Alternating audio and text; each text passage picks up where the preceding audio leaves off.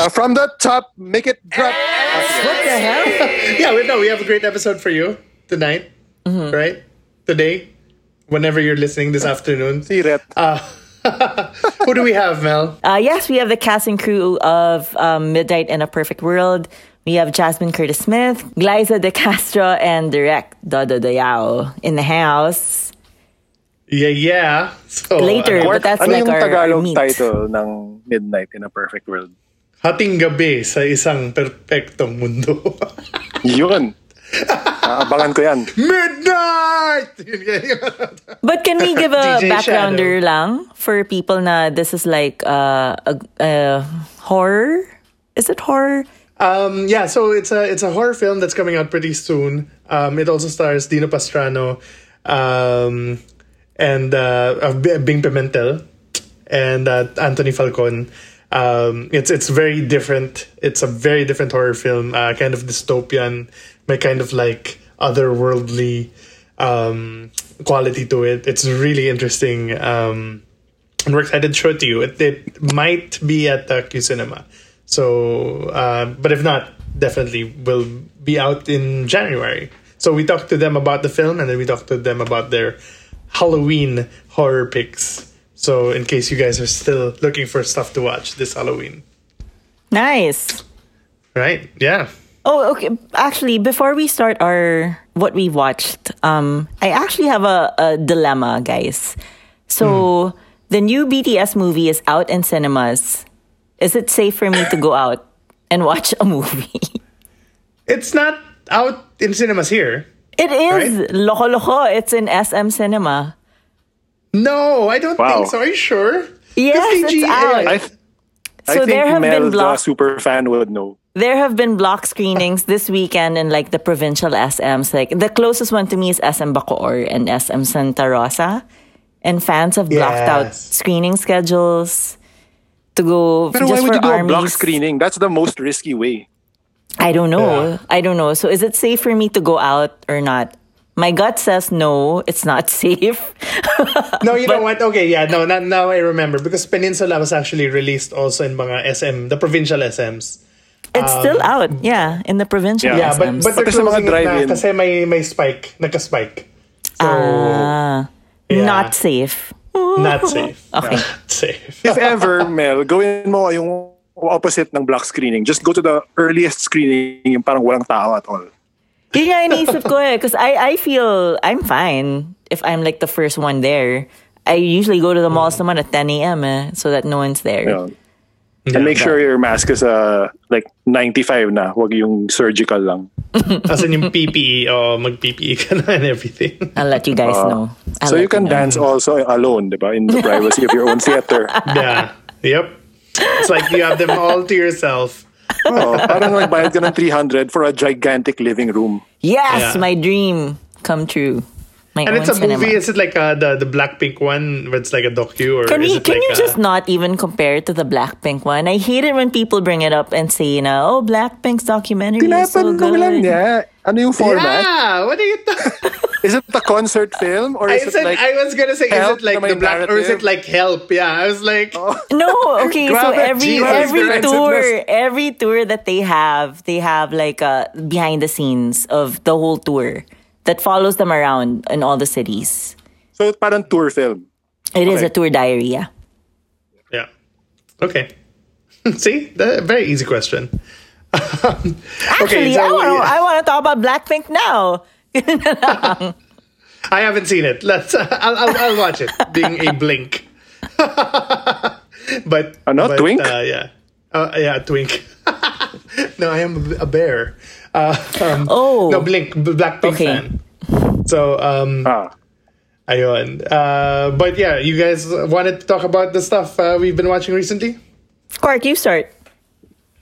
Okay, well, this morning I saw Kajillionaire, which is available on Yeah. iTunes. Yes, and Roman's seen it too.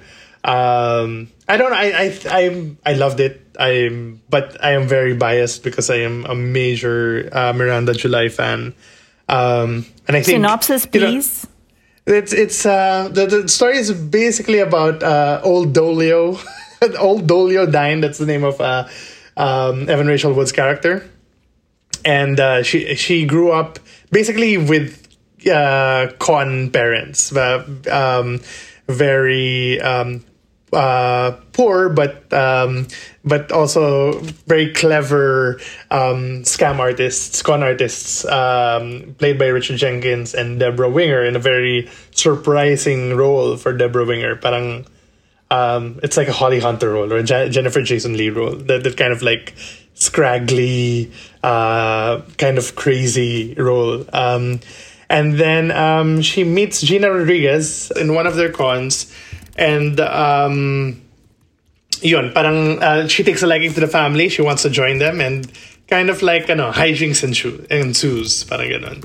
So I don't really want to spoil too much of it, but I think it's probably up there, maybe top 3 movies of the year so far, for me. And I think, I mean, of course, I found out about Kajillionaire being released in 2020 the day after I rewatched Me, You, and Everyone We Know. So it felt like divine intervention during the very dark early months of the pandemic. And I've been waiting for it ever since, and it really didn't disappoint. I mean, I think there's a adjustment curve that you have to get through if you're like coming in from the cold and you don't really know Miranda July's style. But I mean, considering this is Plan B, Brad Pitt produced it, and it's Annapurna, and it's Focus Features, and it's Universal. Wow. It's still very Miranda July. So, like galing. And that this fiercely independent filmmaker on her third outing was still with a lot of financial backing, was able to kind of like pull that off. And Evan Rachel Wood is amazing. I forgive her for all of her Dolores mishaps. What did you think, Ramon? I really enjoyed it also. I mean, this is her first film, I think, in almost a decade. She's mostly been writing prose in the years since, because she put out an anthology of short stories and then her first novel, The First Bad Man. But the most shocking thing to me when I was watching this was that Universal opening logo. Like, whoa, parang Universal Pictures na pala si Miranda July. And then, yeah, I love all the actors involved. But as you said, Evan Rachel Wood is playing a character that's so unlike any other character she's ever done, even up to how low her voice is, because she gives this, I'm old, it's like a very low register. And then one of my favorite things actually is that Gina Rodriguez feels like, I think this is intentional naman but Gina Rodriguez feels like she's a character from a totally different film that invaded this movie, which is parang half the fun for me. But I loved seeing that very singular, very unique take on humor and emotion and family. I thought nga pang one scene siya. I thought she was just like a gag for, like, beside the plane, beside the parents on the plane. And then suddenly she's like in the whole movie. But yeah, I mean, I'm not familiar with Jane the Virgin. I'm not familiar with Gina Rodriguez. And I was like, oh my God, I'm obsessed with this girl. She's so... But you saw Annihilation, diba? Yeah, pero parang parang of course, diba, yung Annihilation, may Tessa Thompson ka, may and no one really stands out there. But here, wow, man, she's really, parang she really exudes, diba? Yeah. She's amazing. You can see why the family is sort of attracted or so interested in her. Mm-hmm. And then they really go places. They I mean, it's funny, it's quirky and weird, all caps, but there are genuinely sad moments talaga and cringe inducing na parang and kind of dark moments, diba, na oh my God, are they really doing this? And she goes there. So I really love just the way na parang Miranda July is kasi always outsider looking in, diba? And her films are always about kind of like wanting to connect or wanting to find your place in this world, and even her short stories are like that. And yeah, I mean, this is pretty much Evan Rachel Wood is her character in Me, You, and Everyone We Know, and but she's so good at it, diba? And it's been so long since that movie. And well, did you watch The Future, her second film? Matagal na eh. I saw Me and You and Everyone We Know. Yeah, The Future. I didn't really like The Future. But it felt like a performance art actually, na more than a movie. But since it's been so long, it's just so welcome and so nice to see these kinds of people again. So. But Yeah, do you I think have her to be? time doing pros helped. Do you have to be a Miranda July fan to enjoy the movie? Or can you come in, like kanina when you say, can you come in cold? Yeah, I think it's really great. I think it's something that you can fall in love with, but it's also something people can kind of hate. If they're not prepared. Same, yeah, but of course, same experience. It's not like Charlie Kaufman. Na you kind of really have to know Charlie Kaufman's body of work to appreciate. Diba? And it's not as precious as like Wes Anderson. Yeah. So, but it's like the experience of watching Me and You and Everyone We Know, where wow, this film is really different, diba? And you can watch it. And this can be your first Miranda July film. So, Where can you check stream it? out. Sorry? You can get it on iTunes, Google Play. So Yeah, and Amazon. And Amazon. Yeah. All VOD. Cool. Yes, all the TVODs. All right. Ramon, But what's your who's next? reco?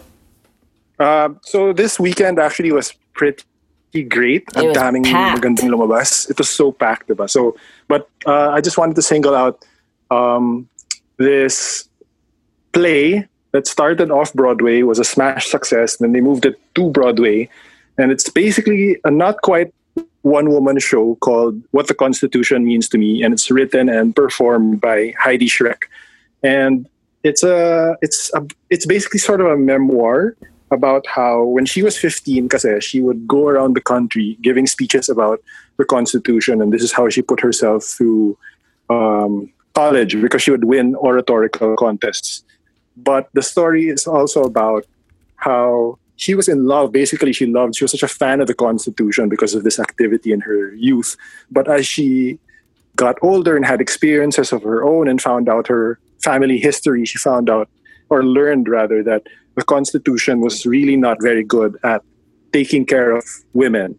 So it explores sort of how women were basically effectively just property of men in the original drafts of the Constitution before later amendments. And then it becomes very topical because there's like a really moving Ruth Bader Ginsburg quote somewhere in the show.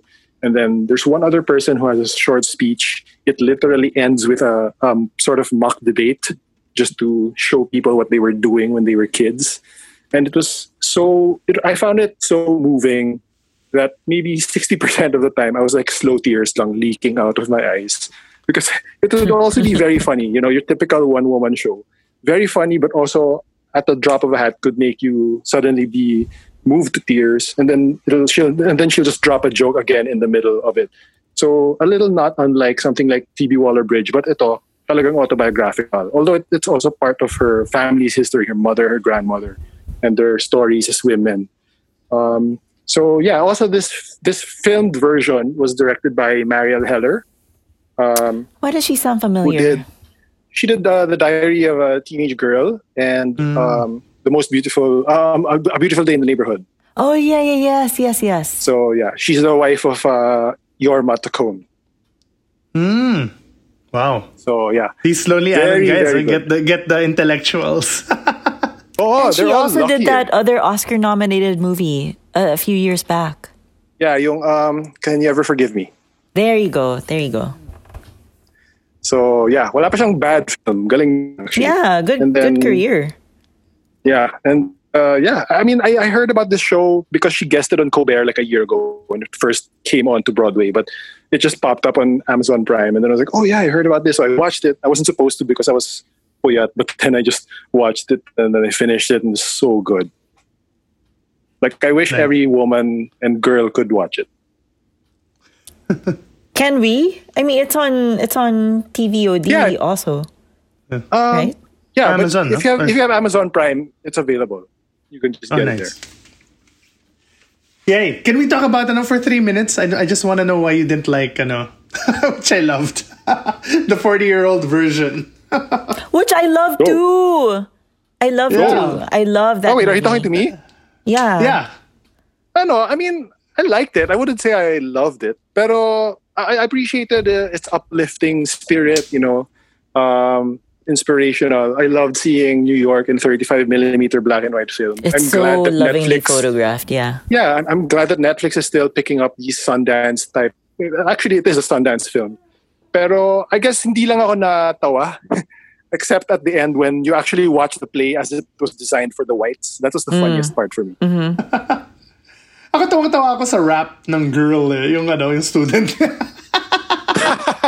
Yung click, click, And click, yung click I songs. got stuff. I got stuff. Who wrote this shit? I know.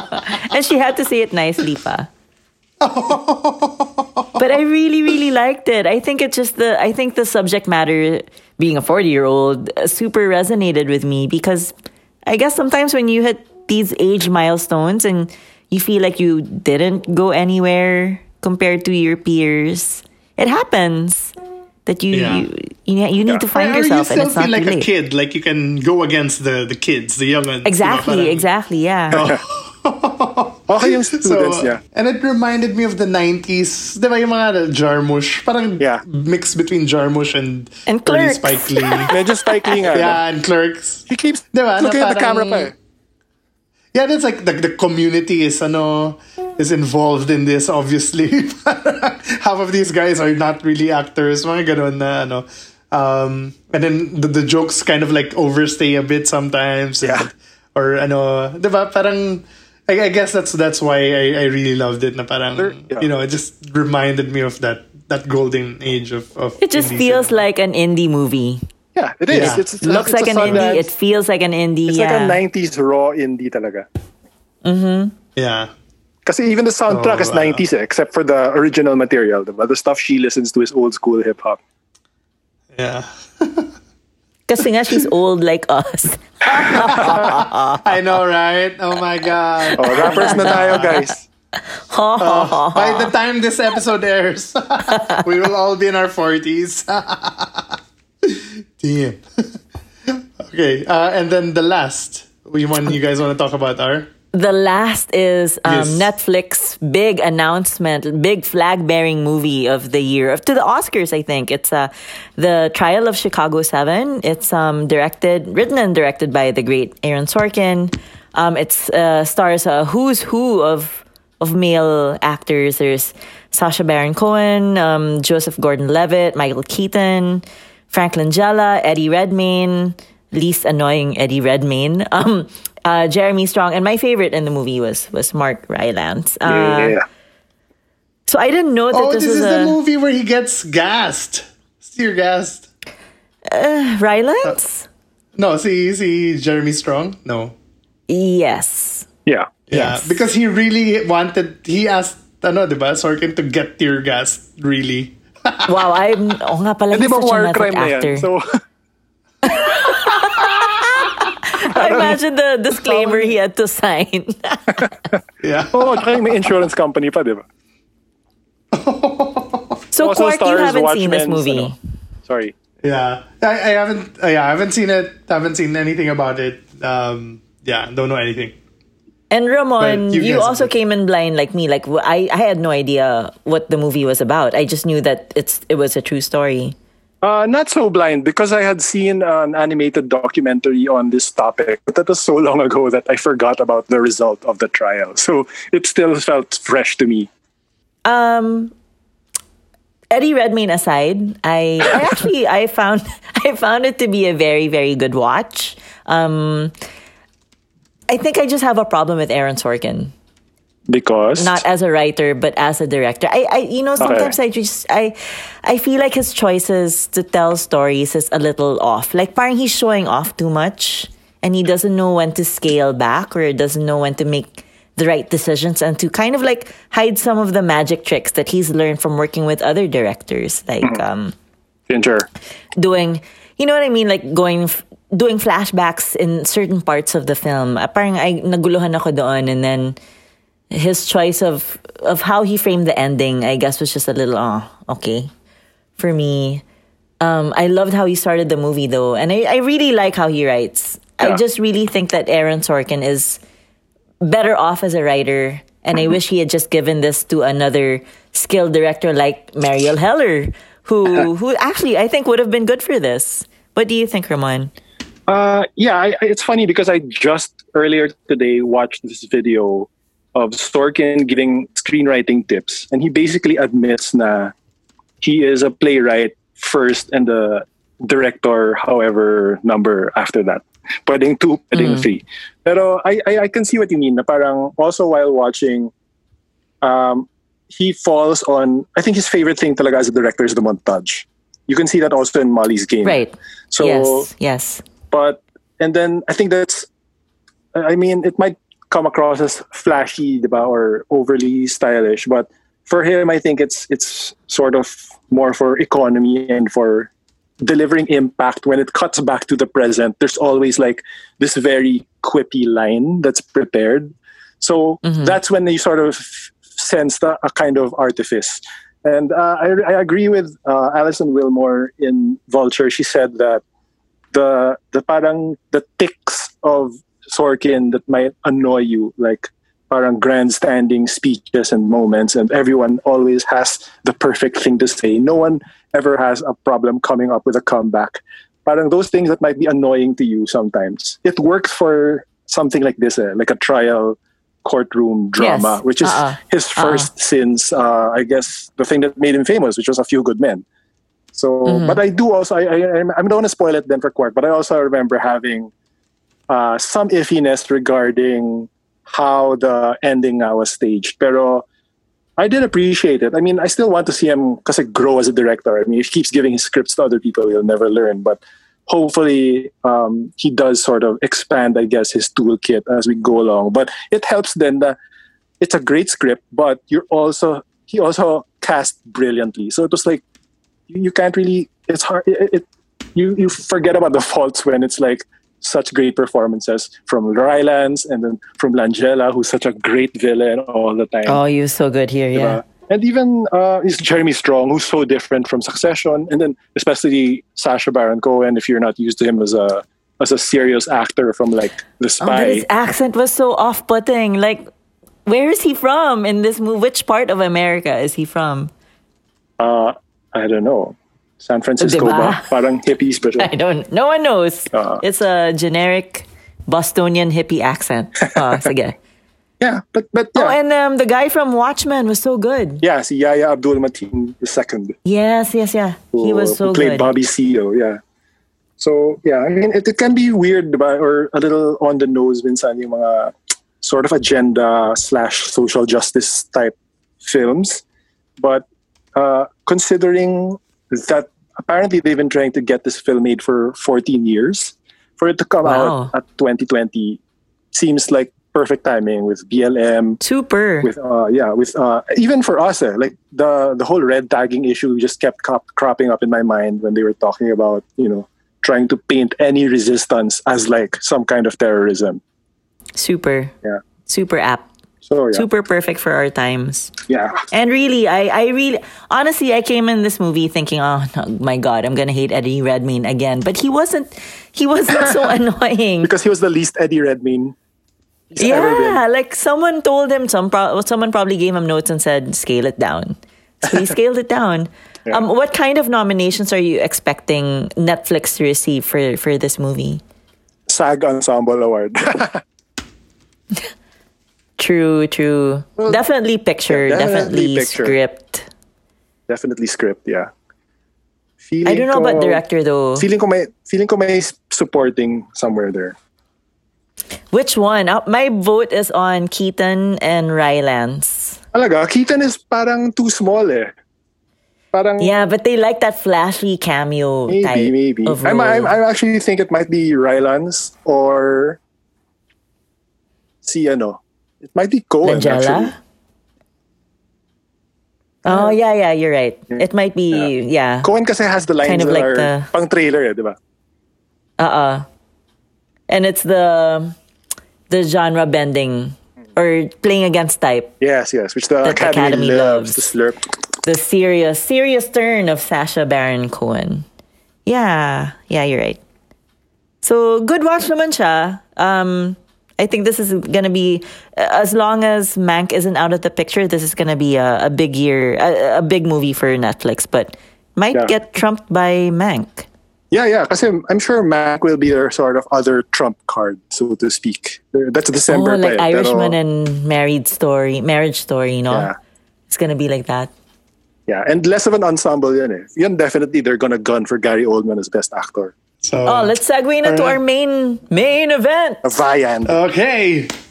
The Viand.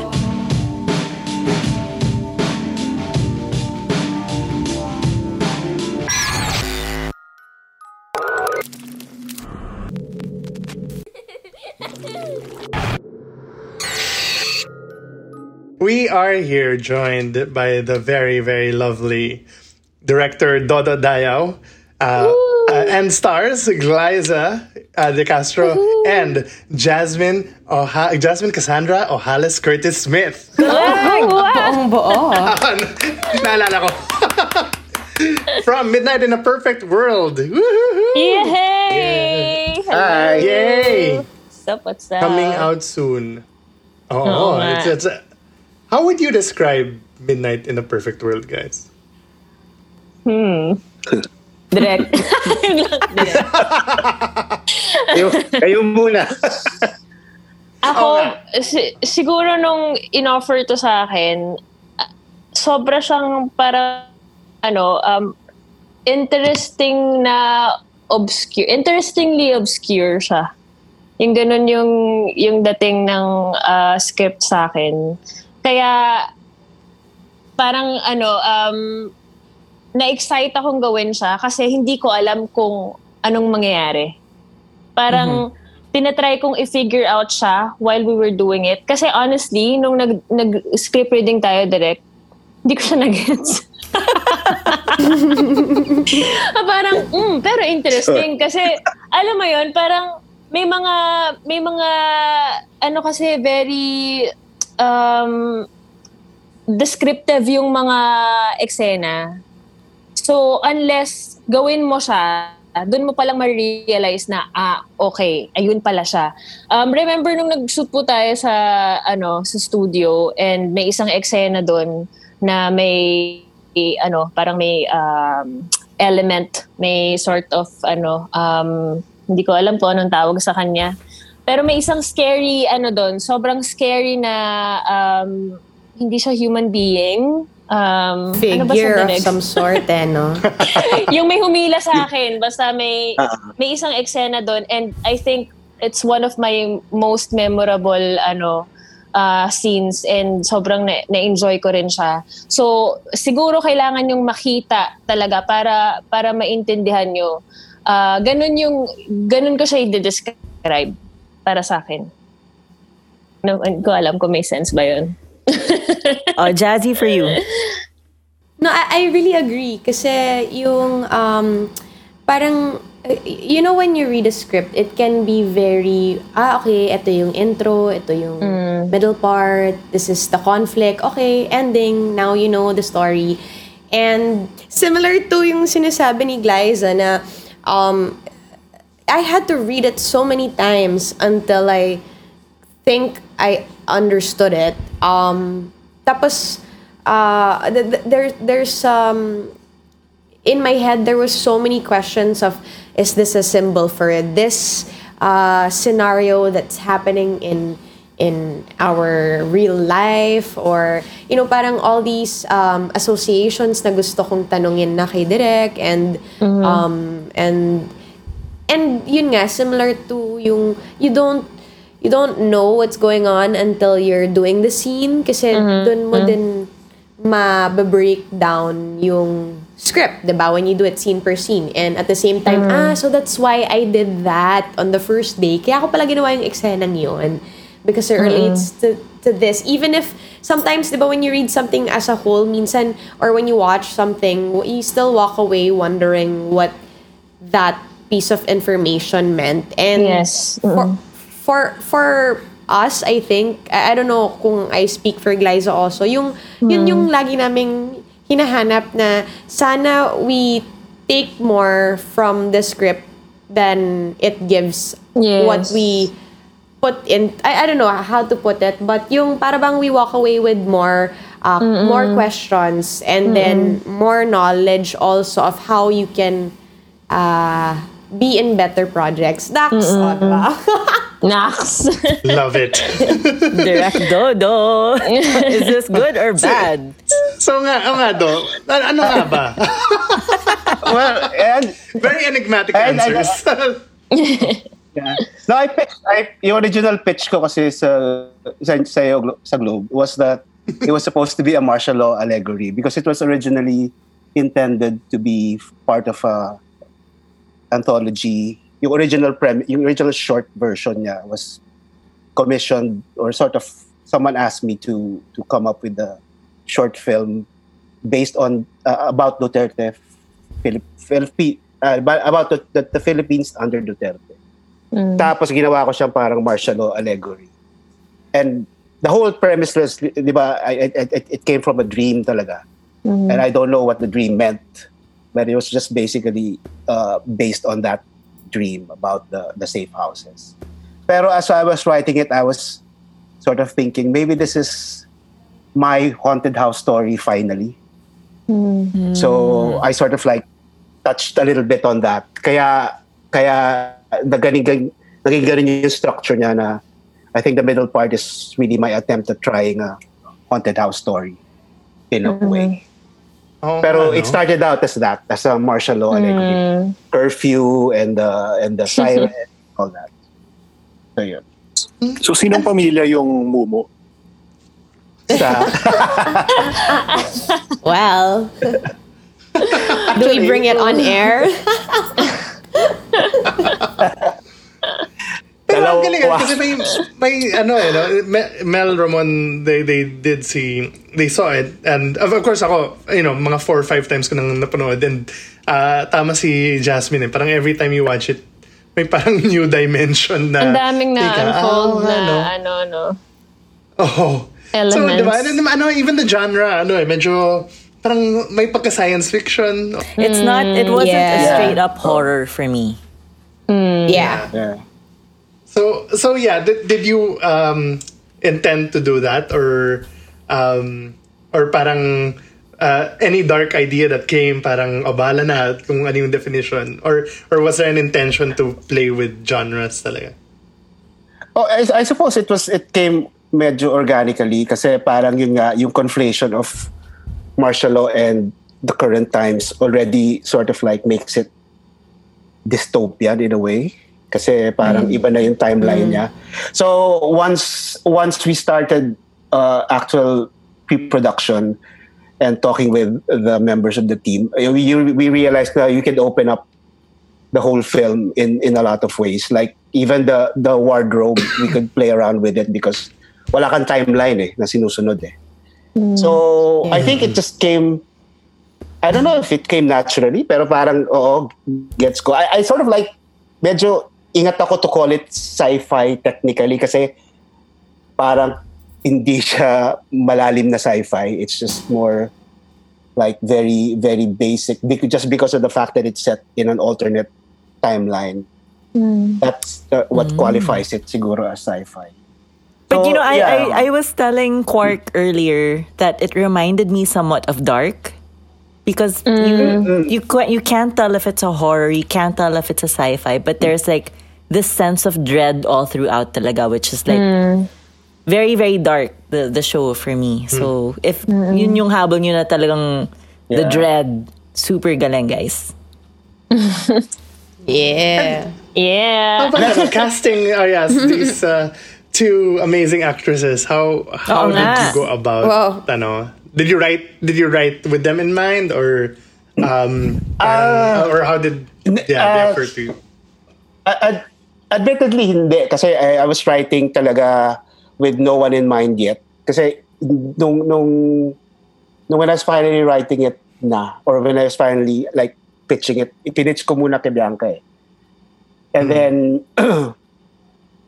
so I had just this archetypes in my head, like kung anong klaseng, more kung anong klaseng suot than anything else. So I was like writing them.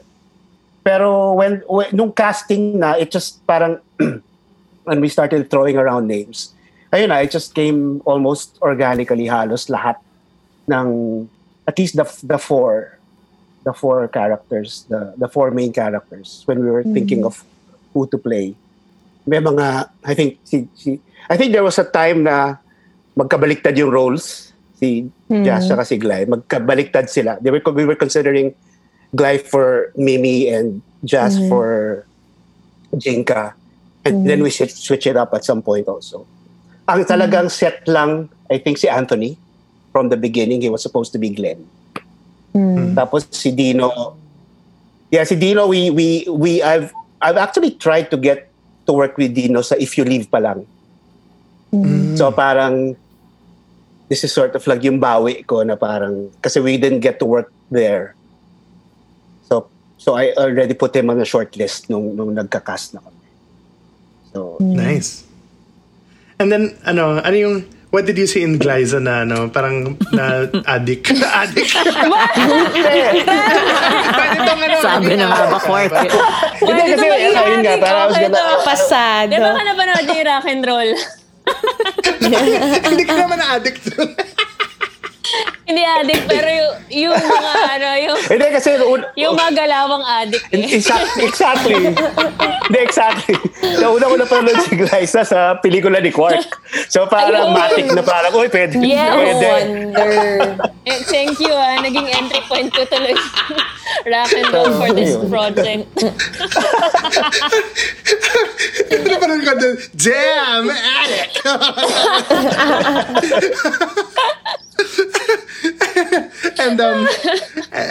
And Gly, how was that playing that role? Na parang yun nga. Dream role ko actually, talaga malayo siya maging from addict. any... Gly. How did you get ready for the role? Nag-chabs ba na? Nag-joke lang. How did you get for that Jinka? May pre-provide. Hindi, pero for this, iba yung proseso ko sa pagpe-prepare ng character ni Jinka eh. Kasi may mga, like sa Liway, yung preparation ng character ko doon on the set na kasi I didn't have much time. May mga iba naman like sa Encantadia, talagang I keep a diary. May journal ako, sinusulat ko kung saan siya galing. Parang I write as Perena, yung mga ganun. Pero for Jinka, parang siyang puzzle. Katulad ng sinabi ko kanina, unti-unti ko din siyang binubuo habang ginagawa namin siya habang nagsushoot kami.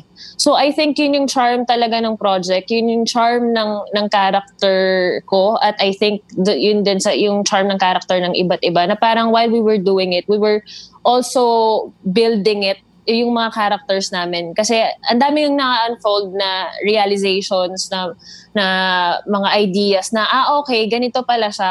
What if ganito gawin natin? So ano talaga siya? Parang it's more of like an experiment for me. And collaboration talaga with Direk Dodo. Kasi ayun pala, nag-send siya sa akin ng playlist na parang tinanong ko pala siya, Direk, ano ba yung mga pwede kong pakinggan para lang to help me get into Jinka's world or let's say mind. Kasi nga addict nga si Jinka. So paano ako makakapasok sa isip niya? Kasi when you start from when you build your character from the inside, parang mas organic ngang magma-manifest yung mga nuances niya, kung paano siya magsalita. So ayun, it was a very interesting process for me. Cool. Ano nga yung mga songs, by the way? Siyempre, yung kay DJ Shadow. Number 1. Nandito pa yun eh. Alam ko meron pa ako nun sa playlist ko. Pero ano pa ba yung mga iba dun? Direk, ano ba yun? Dami eh. Hindi ko na rin maalala actually. Hindi ko na maalala, pero I think meron yatang may Kraftwerk yata doon, may Joy Division ba doon? Parang Meron. May Joy diba? Division yata. So, ayun. Basta sobrang na-enjoy ko yung playlist na yun kasi every shoot namin, yun yung pinapakinggan ko. Wow, nice. And how about Mimi? How was the process of becoming Mimi for you? For Mimi, it was really when I came to the set, it was really when you put the clothes on. That was my process for this one because there was so much familiarity for me sa parang she had this way of thinking. I don't want to say she had anxiety, but she's very prone to like, worrisome of some sort and like trying to be responsible, kumbaga. So I think I relate to that to a certain point that I just had to shift certain ways of reaction and certain, as you do for any role naman. But primarily for this one, I felt like a certain part of me is Mimi. So it was a shift of lang talaga. Making sure I wasn't in it as Jasmine. And every time I put the clothes on, every time I put the makeup on, even looking at Glyza, you feed off of that. So my preparation was really on the set. I mean, other than studying the script and, learning the lines and all of that, talagang pagdating sa set, andun siya, focused siya. At saka yung vibe din ng set, no? Parang iba din eh. Sobrang, pag nandun ka na sa set, hindi mo na, makakalimutan mo na si Jasmine ka, makakalimutan mo si Glyza ka, makakalimutan mo may mga directors ka. I think, may isang, may isang time, may isang scene kami na shoot na pitch black yung set. And first time ko to shoot na ganun yung setup. Na parang, ha? Same. Yung record light lang. Di ba kapag ka nagre-record yung camera, may parang red na light lang may na naka-on. Yun lang yung nakikita mo. So parang, paano? Tapos yung cellphones namin, yun lang yung ilaw namin. Tapos pagkabukas, dun ka lang babalik sa reality na, okay, shit, ano pala siya, shooting pala talaga. Kasi kapag ka nandun ka, nagro-roll na kami, nandun kami sa Midnight in a Perfect World. Literal. That was a crazy scene. Talagang, Yeah. I think it also helps kasi that every location that we had or every setup that we had, it would already give that energy and that eeriness, kumbaga. So it just worked. And I think we shot mostly everything at night din eh. So it helps. It helps a lot when every piece or every department rather, every piece of the cake is, really put in there for its purpose and in-effortan, kumbaga. Kasi it allows for us actors to have that illusion agad also. Yeah. Galing. And so, for example, I mean, you came from Bakabukas, you came from Transit. Parang, diba, very realistic characters yung, how was it suddenly nasa weird dystopian future ka? At least Glyza had so much Encantadia. fun. It's so much fun. I've never done any scripts or stories na parang dystopian world or experimenting with an alternate universe or any story similar to this really. So ang saya because you get to explore and you feel like you're in a different world. I mean, iba ang freeing also for an artist's mind, I think, because it's beyond what you've experienced so far. Did you guys come up with like backstories for your characters? Ako parang may character, may background si Jinka pero hindi na siya masyadong na-explore eh. Parang it was a mutual, ano siya, parang between the director and the actor. So parang okay, ito siya, ganyan siya. So bahala ka na kung anong gagamitin mo dun. Nice. Wow. How did you direct them, Do? Ano yung... Kasi napansin ko di ba? In the may Dodo Dayaw feel talaga yung actors eh. I mean, even What do you mean? Violator onward. What do you mean, Cork? What's that May feel? it's sort parang very toned down and very I was gonna say mumblecore, pero hindi siya mumblecore. Parang very, very straightforward type and very mumbling. Yeah, it's a little surreal actually. No?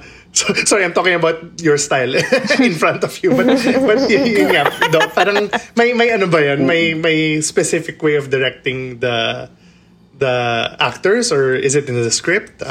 What is it? It's similar din sa Violator kasi yung situations ng characters are pretty much the same. So yung backstory really leaves the film kasi you're more concentrated on the moment. I think it's different energies lang with Midnight.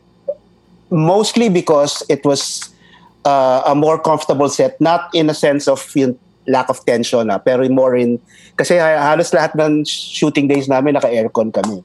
So medyo magaan yung pakiramdam ng lahat. Plus yung jitters from that I used to have sa Violator, wala na masyado kasi even if I'm working with the half of a different team this time. I suppose yung like I said yung backstories were sort of like kept out of the loop in a way to sort of make them concentrate more on the moment. And tapos yun nga, I was always pushing them to be as close to themselves as they can be. Parang mas naturalistic na yung acting, mas more even if they're in sort of like weird situations. Or even if mataas na kailangan yung I'm still trying to sort of like keep them closer to who they really are in a sense. Mm-hmm. So it's medyo okay siya. And plus yun nga, may familiarity rin kasi ko with the work. Even especially with the rest of the cast din naman.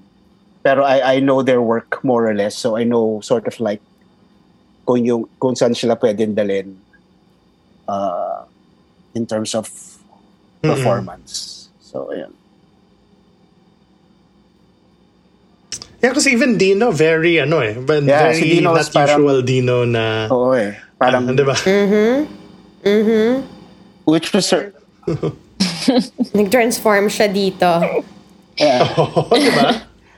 Yep. Si Dino nga yung pinaka siya yung pinaka he always asking me if he was doing it right kasi he wasn't used to a dramatic role. So, which was very interesting kasi he was really, really good. Pero siya yung parang, tama ba yun? Sige lang. But yeah, so siya yung medyo parang stunt casting of them all na parang out of left field kasi hindi siya usually gumagawa ng ganyang ka-intense na roles. So, although I realized that partly into the shooting na parang, parang medyo stunt casting si Dino dito. But it worked out well. It worked out fine. Okay naman. And then, is it your first horror, guys? Nope. Horror.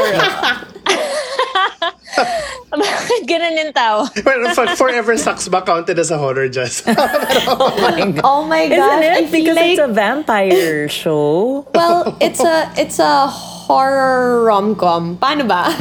No, Pasok na yan. not horror. Horror rom-com. Jump scares lang yung horror niya doon. But me kasi like, kaya ganun kasi parang rom-horror.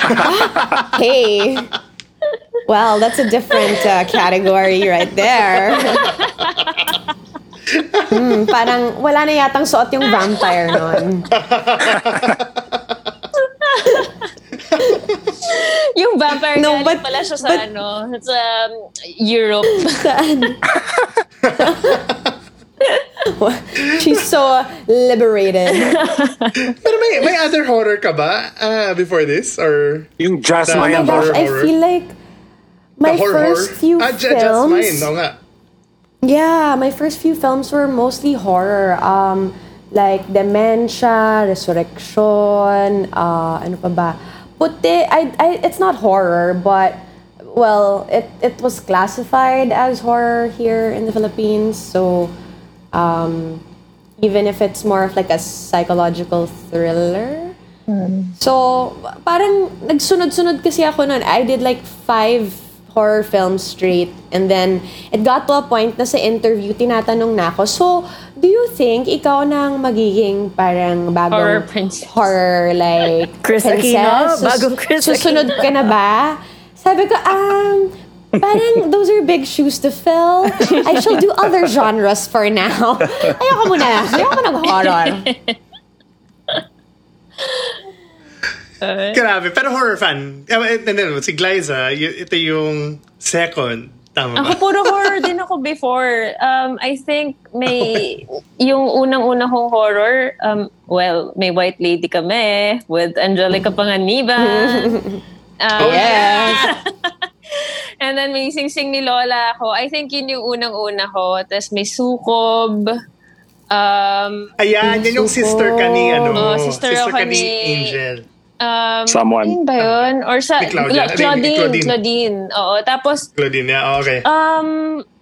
nung nag-ABS din ako, ang dami ko rin mga ginawang puro horror. Yung maalaala mo kaya na Rosario yung title, yun yung napossess ako. May prosthetics ako doon, tapos may contact lens ako na X pa.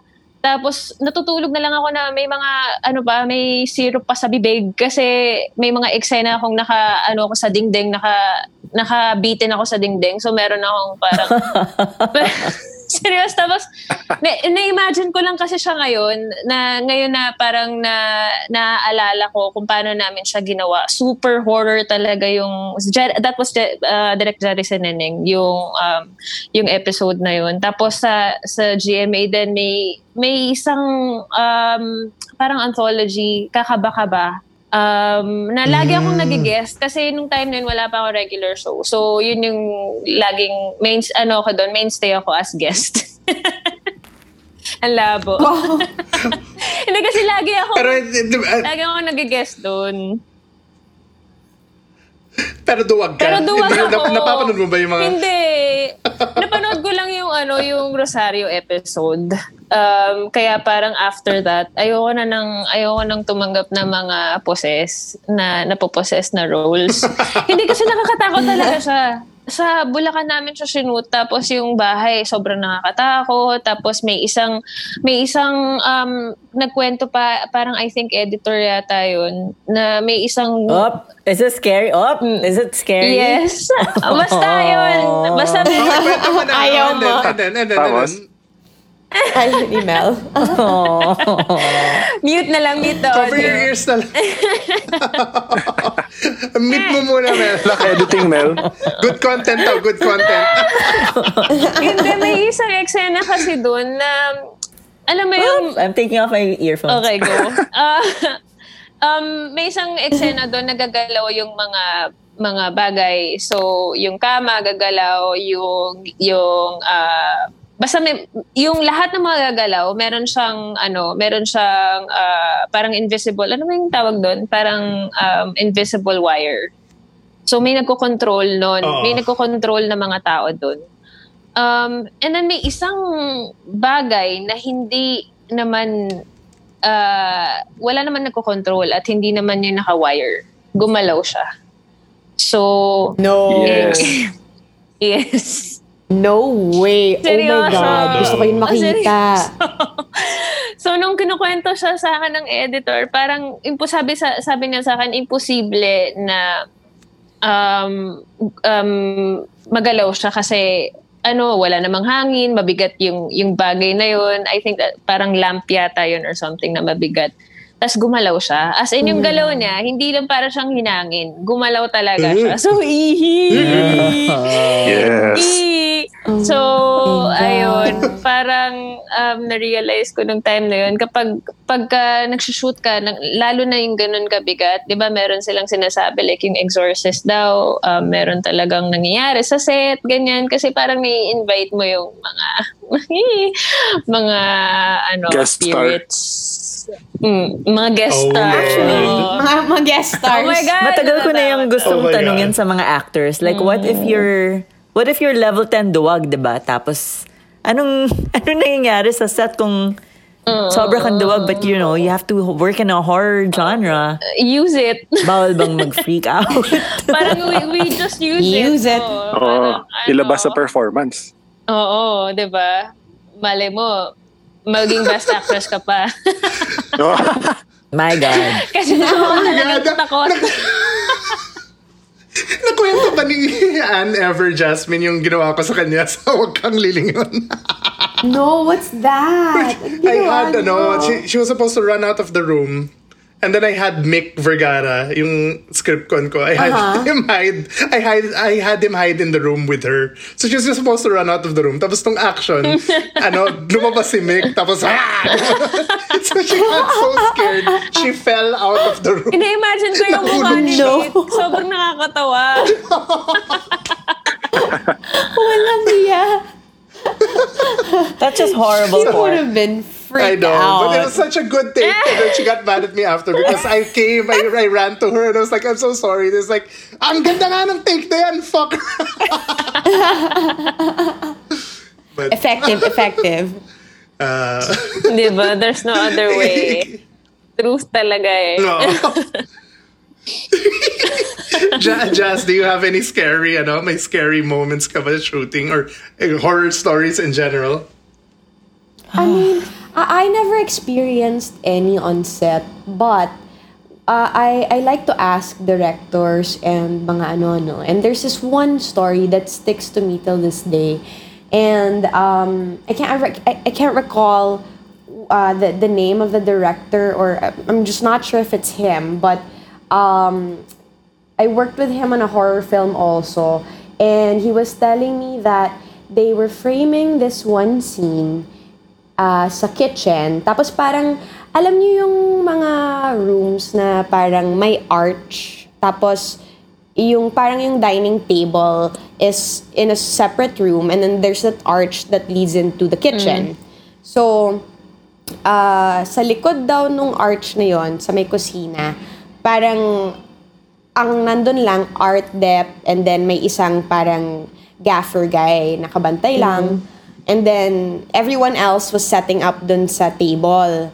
And then syempre nakatingin sa monitor si Direk and then his staff. So anyway, while they were framing it, sabi ni Direk dun sa isa niyang assistant, paalisin niyo nga yung bata dun sa likod. Pwede, set to eh. Bakit kayo may pinapaano na bata dyan? Pinapa-wander around lang. Tapos tumingin yung mga nasa table na parang, Direk, saan po yung bata? So, may pumunta dun sa kitchen, sumilip. Wala naman. And then, also, lahat sila parang dead man na. They just finished the setup. Then they went to the screen. Tapos, sabi ni Direk, dito, naglakad siya. Ayan, dito, this spot. Oh my gosh. Wala. There was no kid there that day. There was no, like, child present on the set. Hindi rin siya parang anak ng may-ari ng house or ng caretaker. Wala. There's really zero kids. So, that was the freakiest thing I've ever heard that's happened on a set, and I hope it never happens to me. But if it does, sana naka-record siya. Gusto ko siyang makita. Talaga ba? Oh my God. I'm the type. Mga prank din ng direct. Si Dodo. Oo nga, no? Ay. Diba? Actually, si Audie Flores, kung nakatrabaho niya yung cinematographer, palagi siyang, oy, may bata, pero nagagago lang siya. So, it could have just been Audie. Ikaw, Dodo, bilang the scariest writer-director working today. Not scary as in a scary person to work with. A master of horror. May personal experience ka ba with the occult? Sa set wala. sa set, sa Violator, we thought we saw a shadow. Pero after a few nights na pinag-uusapan, na supposedly walang tao, pero pinag-uusapan parang hindi siya totoo. I mean, it was probably someone else who was just pero sa set wala. Personally, ako hindi pa ako na yung talagang hardcore. Although there was one Kahit softcore. there was one time I was out drinking with some friends, tapos biglang nag-brown out. It's just QC area. Tapos so we decided to just go home. So so they took me home, they drove me home. Tapos sabi ng friend ko na nagda-drive, may gising pa sa bahay niyo. And there was this guy smoking sa gate namin. Yung gate namin is just chest level. So nakikita namin kasi madilim yung kasi brown out nga sa buong area. So we just saw yung ilaw ng sigarilyo and a shape. So sabi ko, ano kaya, pinsan ko yan, he's staying over for a week. So they drove away, and I was walking towards the gate, which is like 3 feet away. Walang tao. Pero I was looking at that cigarette, yung dulo ng sigarilyo, the whole time I was walking towards the gate. That was the only time I got really freaked out. Okay, you guys, like, well, let's start with Glyza because Duwag. siya, duwag level. Increasing duwag level. Ano yung Halloween recommendations mo? And ano yung favorite horror movie experiences mo? Or unfavorite horror experiences? Well, naalala ko lang kasi nung high school ako, so syempre, alam mo yung mag-i-invite ka ng mga classmates mo sa bahay, tas tara, nood tayo, ganyan. So, nung time na yon, ito yung unang wave hindi naman unang wave, pero yung The Ring, yung unang lumabas yung The Ring. Tapos, yun yung nag-decide kami na panoorin yun. Syempre, tapang-tapangan ako dahil nandyan yung mga friends ko. Pero nung medyo nasa bandang kalagitnaan na, nandun ako sa dulo ng room ko, as in nagsisigaw ako doon na para bang ako yung papunta si Sada ko sa akin. Ganun ba? Ganong level. As in, hindi ko makakalimutan na sobrang na napahiya ako kasi tapang-tapangan nga ako, 'di ba? Tapos ako pa yung nandun sa pinakadulo. So, ayun yung isa sa mga horror films na hindi ko makakalimutan. Exorcist, ayokong panoorin. So, sabi ni Al Chris sa akin, sobrang ganda daw ng story. Pero ilang araw din daw siyang di nakatulog. Parang ang recent horror series na hindi to film series, Haunting of the Hill House.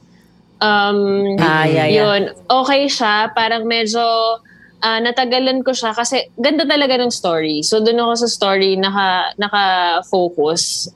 Syempre, nandun pa rin yung kapag naalala ko yung mga images na talagang as in ngayon naalala ko pa rin siya. Kaya ayokong panoorin kasi nga ilang gabi akong hindi makakatulog kasi kahit pumipikit ako, nakikita ko siya.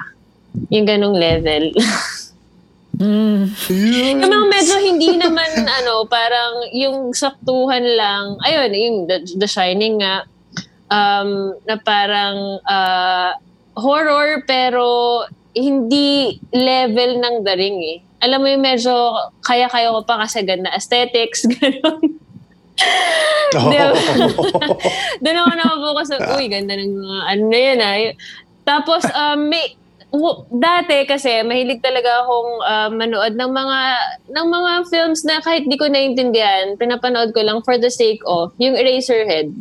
Sobrang parang yan. ano to bakit may alien na baby pero siya parang para sa akin siguro dahil sobrang graphic nga nung mga ibang scenes, I would consider that horror in a way. Ewan ko, tama ba? Actually, Diba? Yeah. yung tinatapak-tapakan yung mga, yung mga tadpole type. Oo eh. Yung girl na may Oo, cheeks. tapos di ba kumakanta siya ng In Heaven. Tapos In Heaven. sobrang creepy na para sa akin. Hindi siya intentional horror, pero horror siya para sa akin. Tapos ako lang mag-isang nanonood sa attic ko. So yun yung nga naalala kong pinagtiripan ko dati. Nice. but Jazz, you're a horror fan. Me, my horror, film recos have to be, one is the Babadook. Yeah. Kasi when I first watched it, I felt like, why is this terrorizing my mind? Like, hindi siya yung parang ghost story na, or what ba, parang killer on the loose, or what do you call it? It's masked sa napakagandang way to showcase a different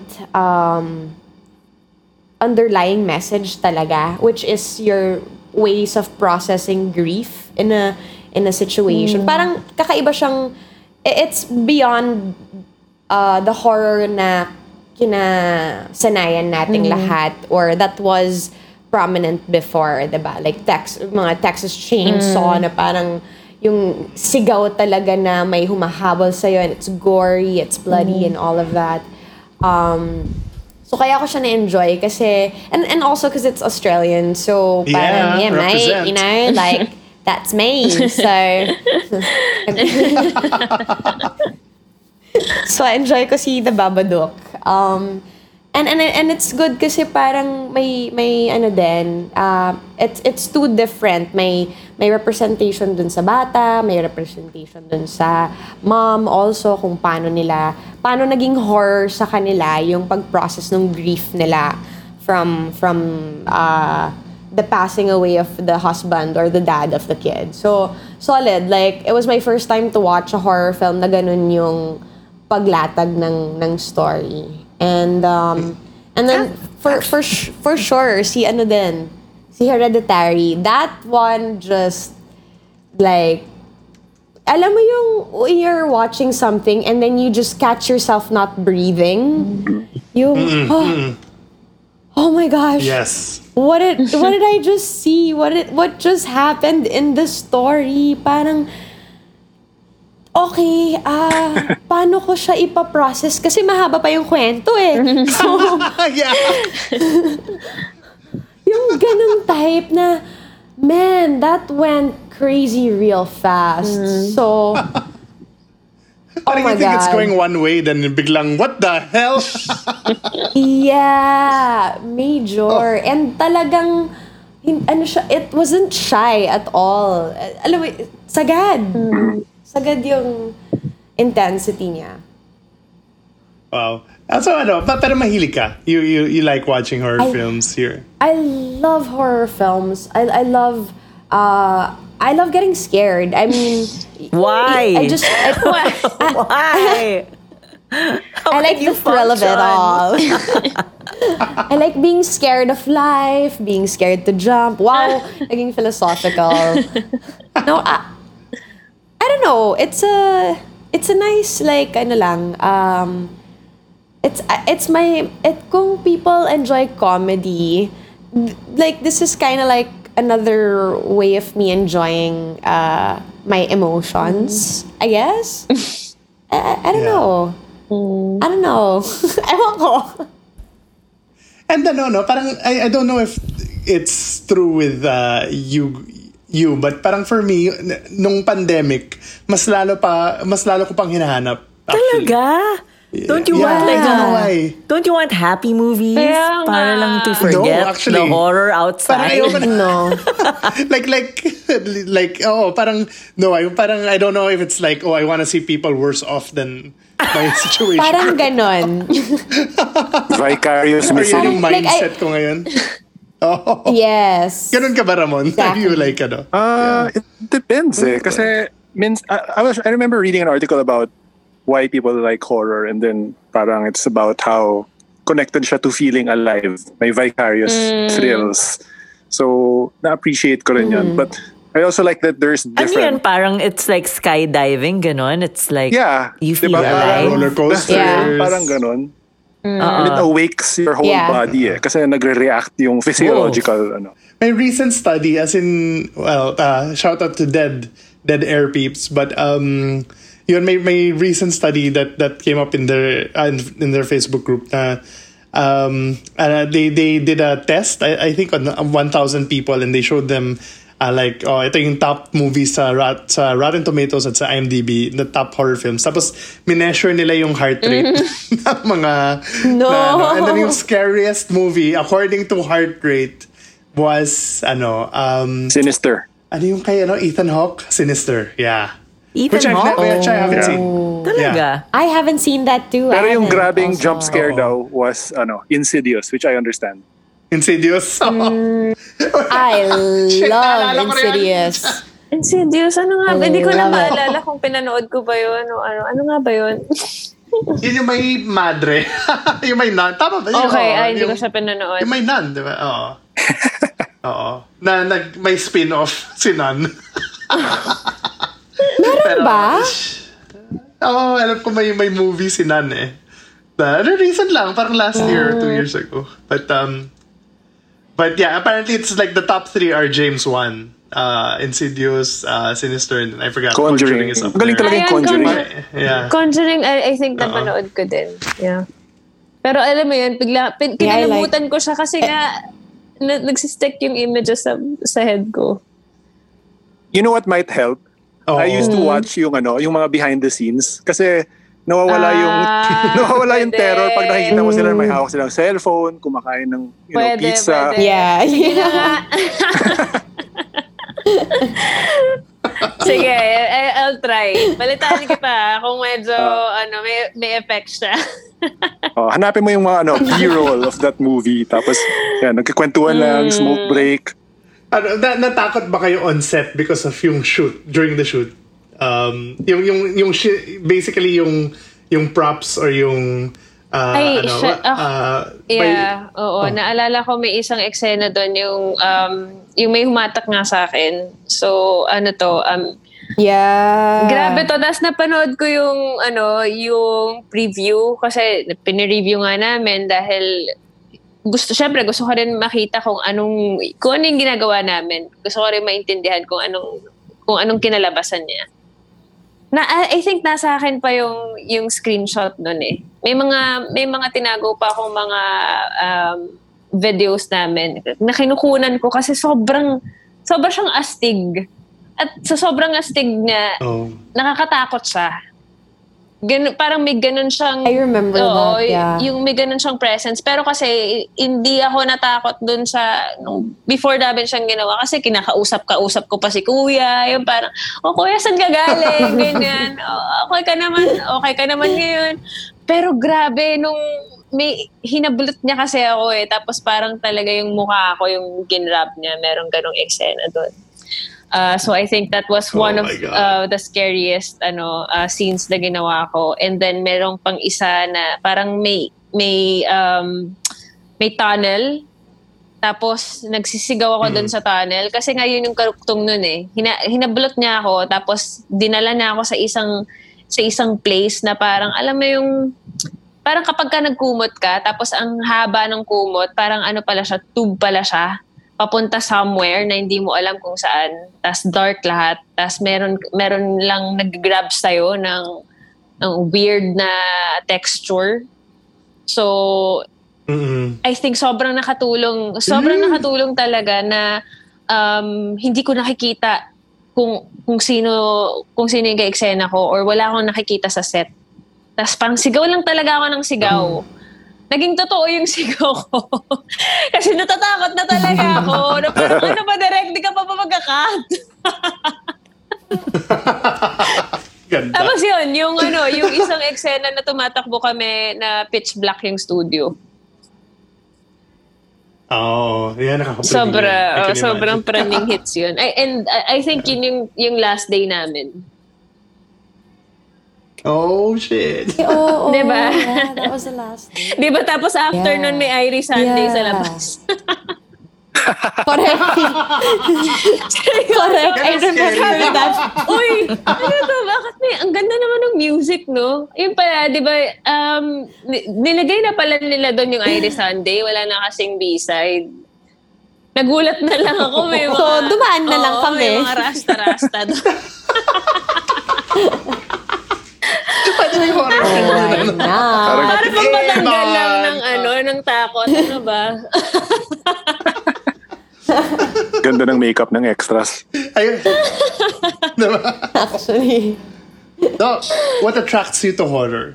I guess na ano. Why is that more or less the genre na you choose to focus on? I'm not sure. I've been a fan since I was like a kid. Kasi I think I was exposed to the whole idea of ghost stories very early because yung yaya ko, kinikwentuhan ako ng mga kababalaghan sa probinsya nila when I was a kid. So I think I was drawn to it at an early age. Parang creepypasta nung time. Tapos I just became interested in yung the usual. You have ghost stories wherever you go. When you go to school, you have ghost stories in school. You sa mga offices, sa mga ad agencies may ghost stories. So I was just sort of attracted to it. Parang it just came naturally that I would like read horror books and eventually gravitate to horror films. Kasi we were allowed to watch scary films even as young kids even when we were not supposed to siguro. So yung exposure lang doon and wala lang, parang nung tumanda na ako and I could intellectualize it, I was thinking ang dami mo kasi masasabi sa horror na hindi mo basta-basta masasabi if you were doing something more straightforward, like something political, for example. Parang ang laki ng room ng horror to say something and be more effective in communicating that than if you were doing a straight on-the-nose political film. Diba? And yun, tapos ang daming opportunities then to sort of like make hybrids, cross-generate different genres. Okay, well, can you give us 3 Halloween recommendations for people looking to watch something scary during these scary times? Ito, I saw this like during the pandemic for the first time. I don't know if you've heard of this. It's not exactly a film. It's called Ghost Watch. I think it's one of the earliest found footage films. It's yung fake BBC broadcast noong 90. Oh, wow. Supposedly, it's a remote broadcast from the studio. Ano pa yung bida I don't know if you're familiar with Michael Parkinson, yung talk show host sa UK, na matanda na siya ngayon. And he sort of like became parang a talk show host in Britain. Pero at that time, he was a journalist lang on TV. And fake broadcast siya. Parang may reporters doon sa supposedly haunted house. And it caused such a controversy in England kasi they thought it was real. May mga phoning questions pa. And then eventually, things got really so it was banned for several years because of that. Kasi parang everybody thought it was real. Parang yung War of the Worlds ni Orson Welles. I saw it just recently and sobrang ganda niya. And it's shot like a TV program, in flat video. Pero so yun. I think it's based on yung sa Conjuring 2, yung case doon was based on a true story, di ba? I think it was partially based on that event. Yung family who kept seeing this ghost, the kid who kept seeing this ghost. So I think it was partially riffing on that. Pero they created this fake event for the show. Galing niya. Tapos may mga interviews pa with parang Mythbusters. So ang saya. And then it got really, really like freaky towards the end. So What's your number 2? Hindi ko napapanood yung finale, pero sobra akong in love sa Lovecraft Country. Hindi siya technically horror, di ba? Pero sobrang I didn't expect to like it this much. Kasi sobrang pulpy and and tapos parang ang dami subukan gawin. And for the most part, it was Parang siyang anthology show, no? Nag-work naman siya for me. Galing ng actors. Tapos parang no holds barred eh. Parang, okay, try natin to trope na to with each episode. Pero, and they pull it off. I think they pull it off. So I didn't expect to really like it that much. Pero, yun.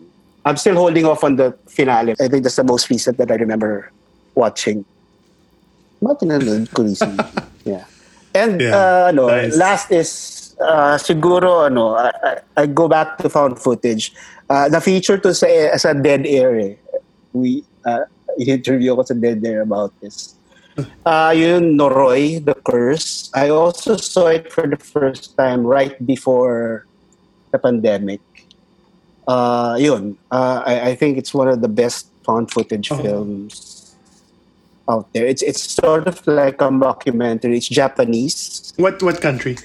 It's illegally available on YouTube, but I think there are legit versions of it online on Shudder. I think it's on Shudder. All right, awesome, guys! Thank you again so much for coming. Thank you. And Thanks also. Yeah, thanks you guys. And di makakatulog si Mel mamayang gabi. No. And I also want to thank Direct Do for being so active in the Unslate Facebook group. He's super active. Like crazy active. Palagi siya nagre-recommend ng stuff. Thank you, Direct, for making our forum so fun. Diba? Fun. Yeah, super thanks. So guys, please invite everyone. Well, Padabas tayo. Maraming salamat po sa pag-imbita niyo po sa amin dito. Ibang Liza po yung nakikita niyo sa pelikula to. Talaga po. Oh my God, Liza! Nakakamiss ang I love it. I missed it so much. Pinaghandaan po namin to, pinaghirapan po namin tong pelikula to. Inantay po namin to ng 2 taon. It's a Liza you've never seen before. So guys, sa hindi nyo ako nakita, pero yung kamay ko talagang yung palad ko nagmi-meet sila ngayon. Alam ko yan. At maraming salamat po. Ayun po. Ipopost ko na lang to sa sa Instagram feed ko yung isa ko pang invitation para naman po sa mga kapamilya natin, kapuso, kapatid. Sana po supportahan niyo po to. Directed by Dodo Dayaw. Honor Globe Production. Sino mga kasama na? Studios, gaga.